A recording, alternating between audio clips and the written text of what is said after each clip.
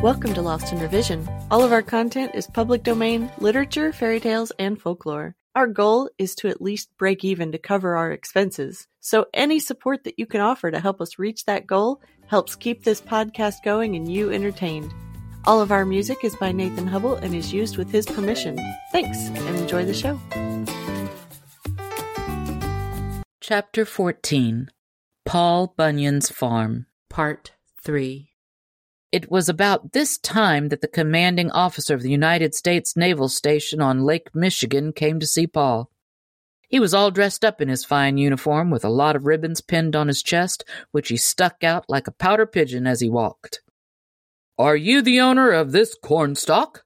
he asked very importantly when he came up to the big logger. "I sure wish someone else would claim it," Paul laughed in reply. "Well, sir, I have orders for you to cut it down at once," said the officer, not knowing that Paul was trying his hardest to figure out a way to do that very thing. The big logger just grinned at his visitor. "As far as that goes," he answered, "your orders have nothing to do with me. Not even the president himself could make me cut that stalk down until I get ready to do so." A look of deep concern spread over the officer's face. "But the roots of this cornstalk go down deep and spread out so far that they reach in under Lake Michigan on the east and up under Lake Superior on the north, and they are sucking up the water so fast that navigation is being seriously interfered with. Unless the stalk is cut down, and that at once, very soon no boats at all will be able to run on any of the lakes." Paul nodded his head in agreement. "You didn't let me finish what I started out to say," he told the officer.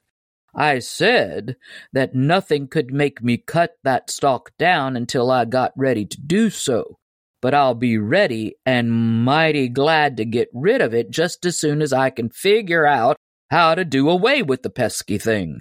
I've tried cutting it down, but it grows too fast for us to make any impression on it." And he explained all that had been done. Suddenly, his eyes brightened as a new thought came to him. "Ha! I've got the right plan now," he exclaimed, and he strode over to where Ollie, the big Swede, had just staggered into sight, carrying one of Babe's shoes toward the smithy. Now, one of the great blue ox's shoes was just like a horseshoe, except that it was many 1,000 times bigger, and the one Ollie was carrying weighted him down so heavily that he sank to his knees in the ground at every step. It took a whole carload of iron just to put new caulks on a shoe for Babe, and whenever the great blue ox had to be reshod on all 4 feet, a new iron mine had to be opened. Thus, what Paul had in mind was perfectly possible. The great logger grabbed the big shoe from Ollie and carried it back to where the officer was standing. "I'll just put this shoe around the stalk, like a ringer around the peg in playing horseshoes," he explained, "and then twist the ends together so tightly that the flow of sap up the stalk will be shut off.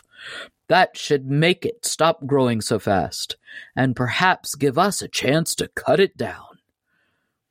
He proceeded to do the thing he had said, but there wasn't enough room left after the shoe had been passed around the stalk to allow the ends to be twisted together as he had outlined. However, Paul thought the principle of the plan was the proper one for solving the problem, and he looked around for something else he could use. There was an old logging railroad within 10 miles or so of his farm, and from it he ripped up a number of miles of steel track, pulled loose the ties, and twisted several strands of the track together into a long cable. The naval officer was the most astonished man in the world as he watched Paul Bunyan pass this great cable around the base of the big cornstalk and knot it into place very quickly and very tightly. "Now," said the big logger, "that ought to shut off the sap and slow down its growth." They all waited breathlessly, their eyes straining to see if they could find some evidence of the stalk's growth having stopped. Suddenly, the big Swede gave a loud yell, jumped high in the air as he clicked his heels together and shouted, "Shebane, stop! Yumpin' yibbity! We cut her down quick now, I betcha!" And he ran wildly about looking for an axe. Surely enough, the cable had done the work, and the cornstalk had at last stopped growing. Paul was fully as delighted as the others, and he set his men to chopping away at the big cornstalk, while he worked out another problem, that of saving the axeman who had been up the stalk all summer. He soon figured out a way whereby Big Charlie could be gotten to the ground before the choppers finished their task. He got out his big shotgun again, but instead of loading it this time with biscuits, he crammed into its barrel a big bundle which was wrapped tight like a ball. Luckily, a circus was playing nearby, and using its biggest tent, he had constructed a parachute, which he now proceeded to shoot up the stalk to the axeman. Thanks for joining us today.